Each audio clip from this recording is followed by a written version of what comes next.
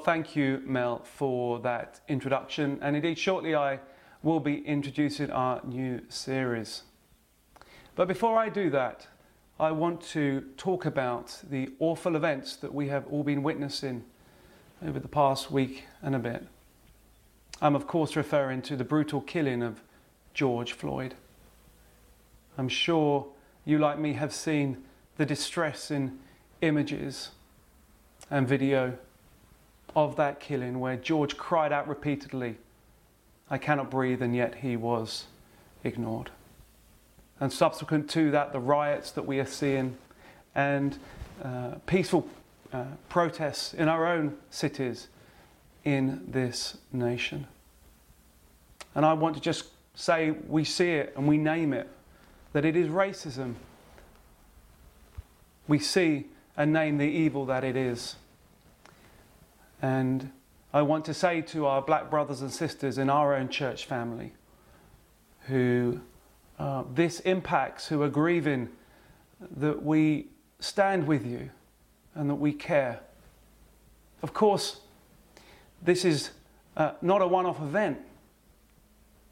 Racism is an issue throughout history and throughout the globe, but it has this issue, this recent event has sparked a righteous indignation, a response to say enough is enough.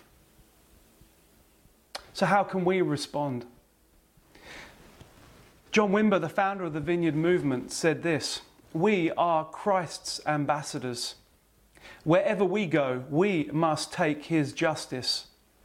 That means that we've got to allow him to deal with any areas of unrighteousness in our own hearts. Do we hate others? Are we bigoted in our opinions?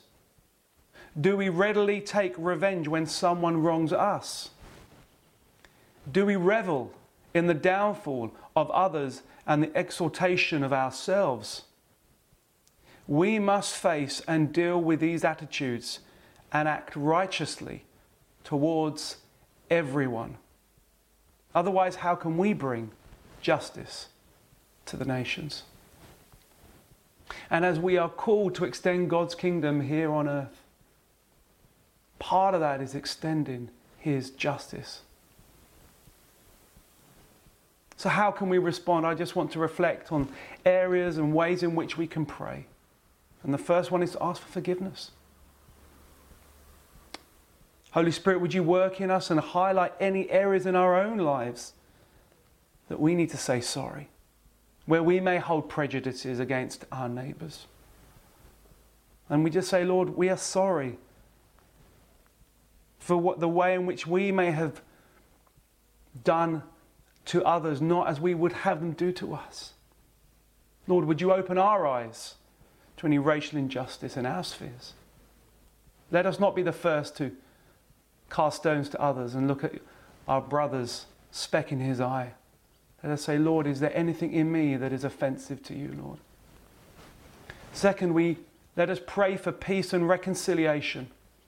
In Hebrews 12:14, the writer says this: "Make every effort to live in peace with everyone and to be holy. Without holiness, no one will see the Lord."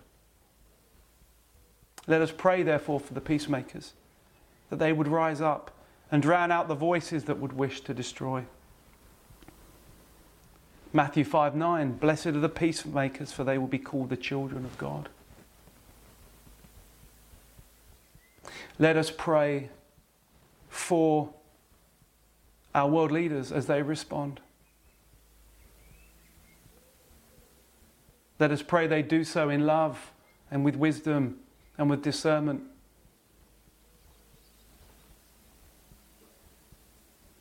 Let us pray for peace in our nations.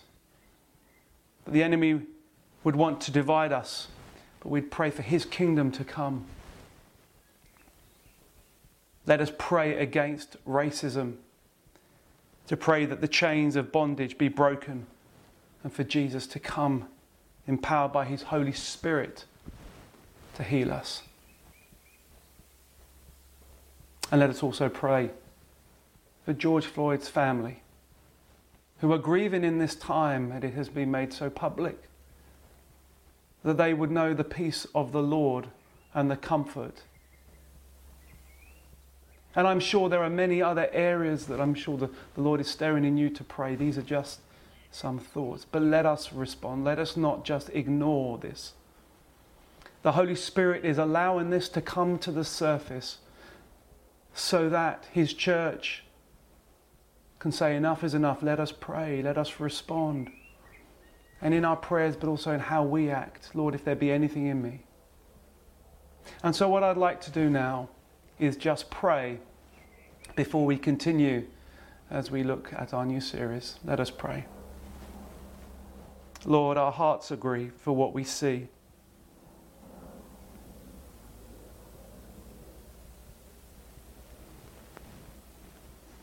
Lord, we pray for George Floyd's family now, that you would comfort them in this time. And we also pray for many other countless families who have been impacted by racism. Many, no doubt, in our own church family. We pray for them now and lift them up, that they would know your comfort, your peace. Lord, would you forgive us if there be any sin in us, Lord? Oh, Lord God, we repent.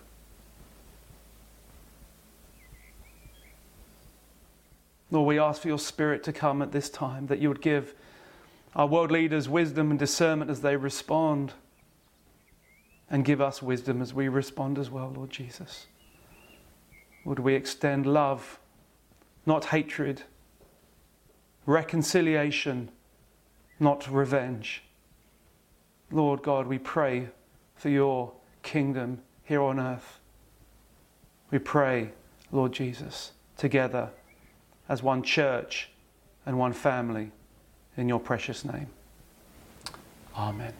Amen. Can I just say that if you have been impacted by racism and that this is bringing things up for you and you need prayer, our prayer team is available to pray with you. There's a request prayer button you can click, and we want to stand with you and pray with you at this time. Well, as we move on, as Mel said, we are actually starting a new series today entitled Ready, Steady, Acts. And if you're wondering what that series is on, well, of course, the clue is in the name. It's on the book of Acts. And actually, this is a very much a continuation of last week's talk. We had our guest speaker, Ellie Mumford, who was speaking on Pentecost Sunday, and she looked at what happened on that day, on that moment where the disciples were in the upper room and they were seeking God. Jesus had, as we know, been taken up to heaven, glorified with the Father, and all of a sudden the Holy Spirit came upon them and empowered them. And I love what Ellie said. She said three things what happened. Number one, the Holy Spirit was poured out. Number two, the gospel was preached. And number three, the church was born. And if you missed that talk, you can catch up with that. And so really, in many respects, as we look through the book of Acts, what we see is a continuation of that most amazing adventure. But it's not just about an adventure that we read as historical fact for the church over 2,000 years ago. It is also a blueprint in many ways for us as believers on how we walk out this most amazing adventure that God has for each one of us, and the great commission that He has given to us to extend His peace, as we've been praying about earlier, and extend His kingdom in this world. And so what we're going to do each week is we're going to walk through the book of Acts, and we're going to see what God has got to say to us. And in some ways, as we emerge from this lockdown and we emerge outside, God has a part for us to play in this adventure. I'm reminded of what Carol Wimber said, the widow of John Wimber, who I mentioned earlier, the founder of the Vineyard Movement, in the Legacy film that was launched a number of weeks ago, that was filmed last summer. And she had said, I feel as if something big is coming next year. There's a move of His Spirit. And God said, everyone's got to get ready and get into their place. And she said, it's not that I see these tiles, the square tiles that are the same. I see individual, unique puzzle pieces. And I want to tell you, you are a unique puzzle piece. Did you know that?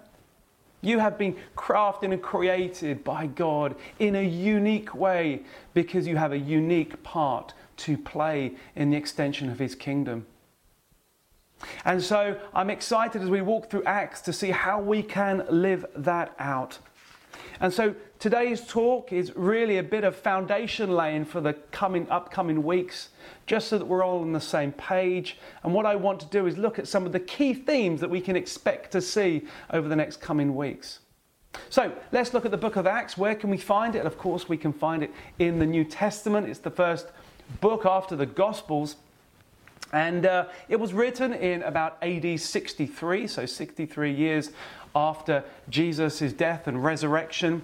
And it covers the first 33 years of the early church. So it is a historical account. And it was written by Dr. Luke. Now, you might have heard of the name Luke before. That's right, Luke wrote one of the Gospels, the Gospel of Luke. And you can see in Acts 1:1, Luke says this, "In my former book, Theophilus, I wrote about all that Jesus began to do and teach." Now, this is interesting. This chap, Theophilus, he wrote to when he wrote the Gospel of Luke. And he starts that with, my most excellent Theophilus. Now, you can imagine Theophilus. He would have read the first installment, if you like. And he came to the end of it and goes, "Oh, wow, what happens next?" I don't know about you, but I like reading fiction books that are part of series. And I get to the end of one, I'm like, "Oh, I can't wait to read the next one." And you can imagine Theophilus, he would have received this. He'd go, "Yes, I can't wait to see what happens." And it's the Acts, the way that Luke wrote this, he really split it into three key sections that you can see that really mirror the commission, if you like, that Jesus gave the disciples. And we read that in Acts 1 verse 8. You see, Jesus says to the disciples, listen to this, "You will be my witnesses in Jerusalem," number one, "in all Judea and Samaria," number two, and then lastly, the ends of the earth. Wow, the ends of the earth. What an adventure. And actually that is how it is written. You see, the witness in Jerusalem is covered in Acts from chapter 1 all the way through to chapter 8. That witness in Judea and Samaria is from Acts 8 all the way through to chapter 12. And then the ends of the earth you can read from chapter 13 all the way to the end of Acts. And what I absolutely love about this is that, Jesus said, "This is what I want you guys to do." And they did it. How amazing is that? That they were able to be witnesses to Jesus. That one generation said, "Okay, let's go do this." And they changed the face of the earth. And they changed the course of history. Referencing John Wimber again, and he does have some fantastic stories. You would see this in the Legacy film. When he became a Christian, and prior to that he was a musician in the Righteous Brothers, and he lived, by his own admission, a rather rock and roll lifestyle of drugs and all the rest of that kind of stuff. But then he met the Lord in a powerful way, and he and his wife Carol went to a church. And he was enthralled by reading the New Testament and got excited by the miracles he read about, the healings, the casting out of the demons, the power that came upon the apostles and the early church. And he went up to the pastor and said, "This is great, so when do we get to do the stuff?" And the pastor looked at John Wimber rather quizzically and said, "What do you mean? When do we get to do this? When do we get to do the stuff?" John Wimber said, "In that we read here." And the pastor said, "No, we don't do the stuff. We read about the stuff, but we don't do the stuff." And John kind of quipped to himself, "I gave up drugs for this." And the point he was making was, this is supposed to be an exciting adventure that you and I have been called onto. And that is why the Holy Spirit has been sent in order to empower us to walk in that Great Commission, to play our part in extending God's kingdom. Now, what does extending God's kingdom mean? It means to, as we've looked at, extending his justice into this world. It means extending the love of Jesus in that way and in so many other ways. It means healing the sick. It means casting out demons where there is spiritual oppression. It means those acts of kindness. It means reconciliation. It means extending God's peace. It means all of those things. It means extending the good news of Jesus, that if we believe in Jesus, we can have reconciliation with a God that loves us. You see, that is the heart of the gospel message. You see, sin, as we know, came into the world. Everything was perfect, but Adam and Eve disobeyed God. They essentially said, we don't need God, we want to do it our own way. We want to be like God. And sin came and caused a barrier between our holy God and his creation. And so what did God do? Did he just say, well, that's it, I'm going to wipe you out and punish you? No, he said, you know what, I'm going to rescue you from that sin. I'm going to send my only son, Jesus, to come down and die on the cross and take the punishment that was due you because of your sin on himself. And in that divine exchange, his righteousness, his holiness, Jesus, the perfect spotless lamb, was given unto us. That is the good news of the gospel, that we can have eternity with a God that loves us, that he has saved us from eternal separation with him. And that is the amazing gospel message that was entrusted to the disciples and is entrusted with you and I. You know, the late Dr. Campbell Morgan, who was a pastor of the Westminster Chapel, he used to say this about studying the book of Acts, that it will do two things for us. First, it will fill us with hope. We shall realize what a wonderful Lord we have, what a mighty person the Holy Spirit is. It will fill us with hope, and what a powerful gospel, and I've said this, has been entrusted to us. But he said, secondly, it will fill us with shame. To read this book will humble us and send us to our knees and cause us to cry out, Lord, do it again. And as I've been reading Acts again afresh, and you look at how God broke in and broke through, and you see how God moves so powerfully, that surely is our response as it is mine. Lord, would you do it again? Lord God, would you come in power again? Lord God, would we move in all that you have for each one of us? And so, as I said, over the coming weeks, we're going to unpack the book of Acts together and see what we can learn about how we respond to the Great Commission that God has given us, that Jesus has entrusted to us.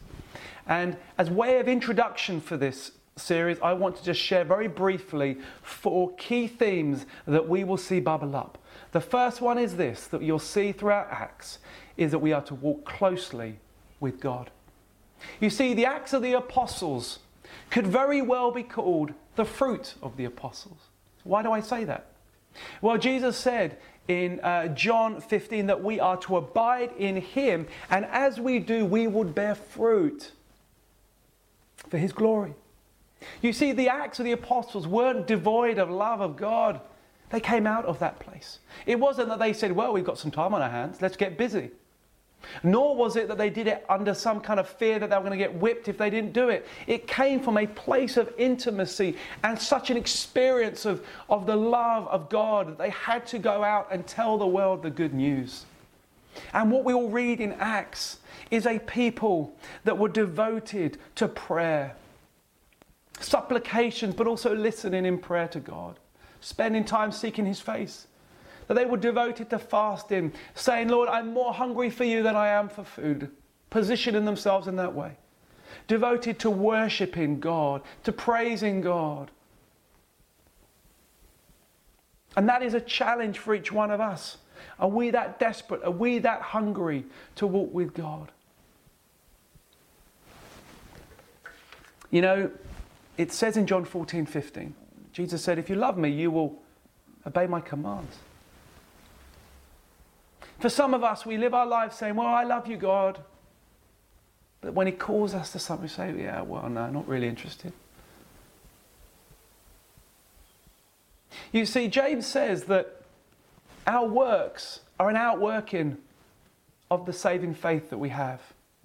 You see, there is always an outworking of our faith. We are not justified by our works. We cannot be saved by our works. We are saved by faith in Jesus. But when you say yes to Jesus and you love him and you walk with him, that saving faith bears that fruit, those works. And that is what we see in Acts. And so the first challenge is, are you walking closely with God? Number two, the other theme that we will see throughout these coming weeks is this, that we are to walk in his power. And I mentioned this at the start of the talk, that the church was birthed by the Holy Spirit coming upon them and empowering them. You know, Jesus said in John 14 verse 12, he said, very truly I tell you, whoever believes in me will do the works I have been doing. What, really? Your works, Jesus? But you do know you healed the sick, yes? You do know that you stood up for the woman in the well, yes? And that you showed compassion, yes? You do know, Lord Jesus, that you raised the dead, yes? We're going to do those? Yes. But if that wasn't enough, look what Jesus goes on to say. And they will do even greater things than these. What? Greater things? Are you kidding me? And then he says this curious line, because I am going to the Father. How's that going to help me?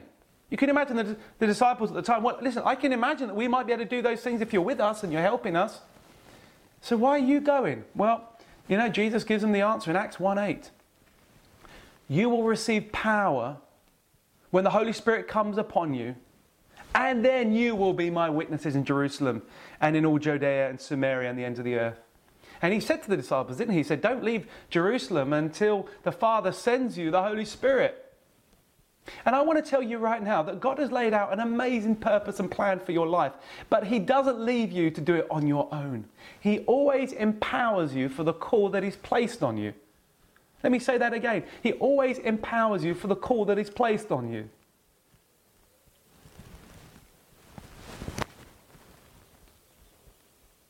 Now here's what I want to do right now. I want to pray that the Holy Spirit would come upon you. And you might say, well, Mark, I've had that experience before. Well, you know, D.L. Moody and Ellie Mumford quoted this last week. A great evangelist said this when asked why he urged Christians to be filled constantly with the Holy Spirit. He said, well, I need a continual infilling because I leak. And then he pointed to a water tank which had sprung a leak. I'm like that, he said. Oh, I don't know about you, but I leak too. But I want to tell you that the Father sent his Holy Spirit to empower us. So what we're going to do right now is, if you want to receive the Holy Spirit, maybe it's the first time for you, maybe you just need another infilling, then let's just pause. I'm going to pray, and maybe just raise your hands out, and I'm going to pray. Holy Spirit, would you come now? Come, Holy Spirit. Would you come upon us now, Lord, and empower us, Lord? Come, Holy Spirit.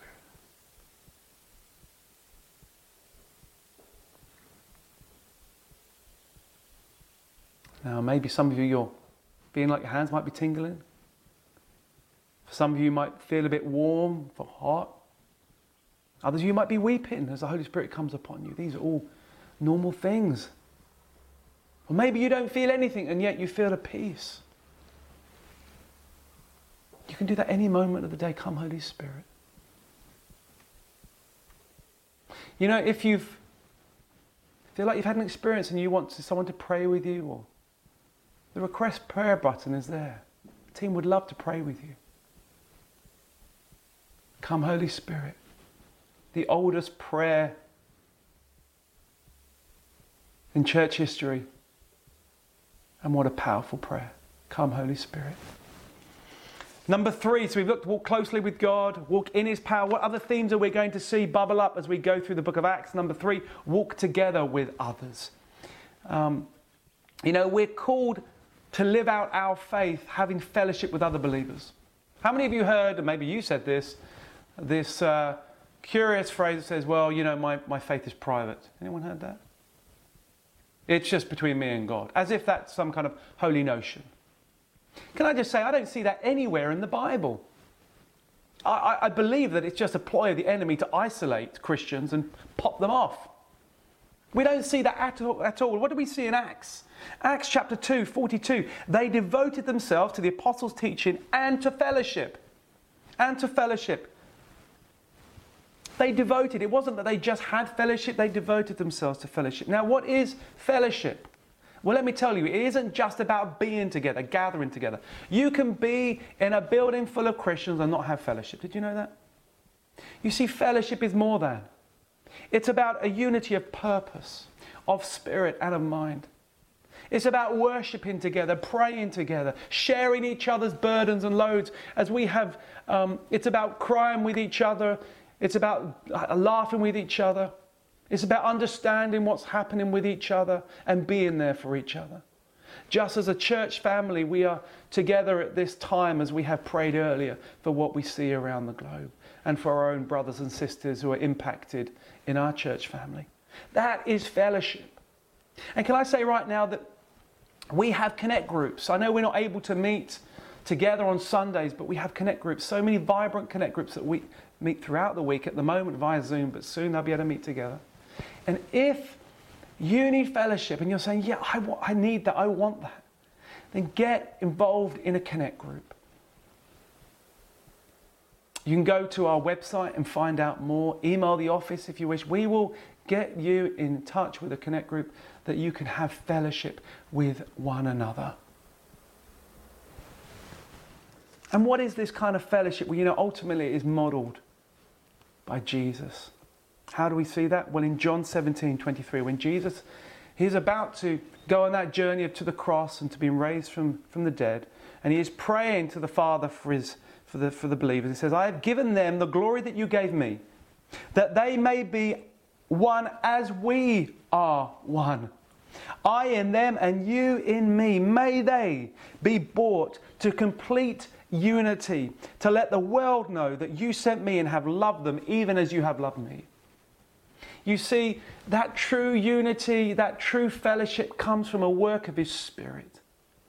And my prayer is, Lord, as a church family, I pray for that unity. I pray that we would be a church of fellowship. Not just a gathering church, but a church of fellowship.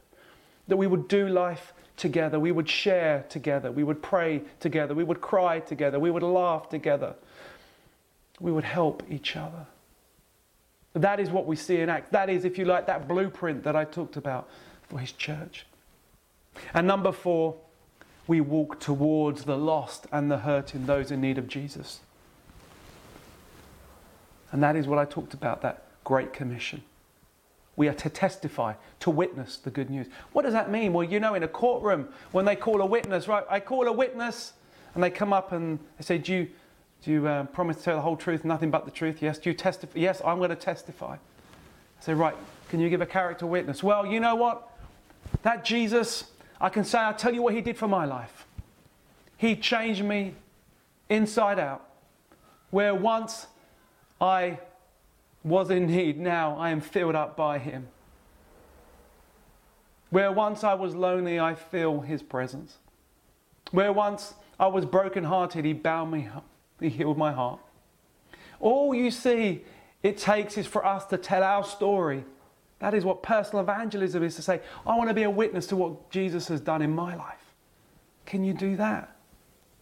Which neighbour around you needs to hear the good news of the gospel, that Jesus has saved them, so they can have eternity with a God that loves them?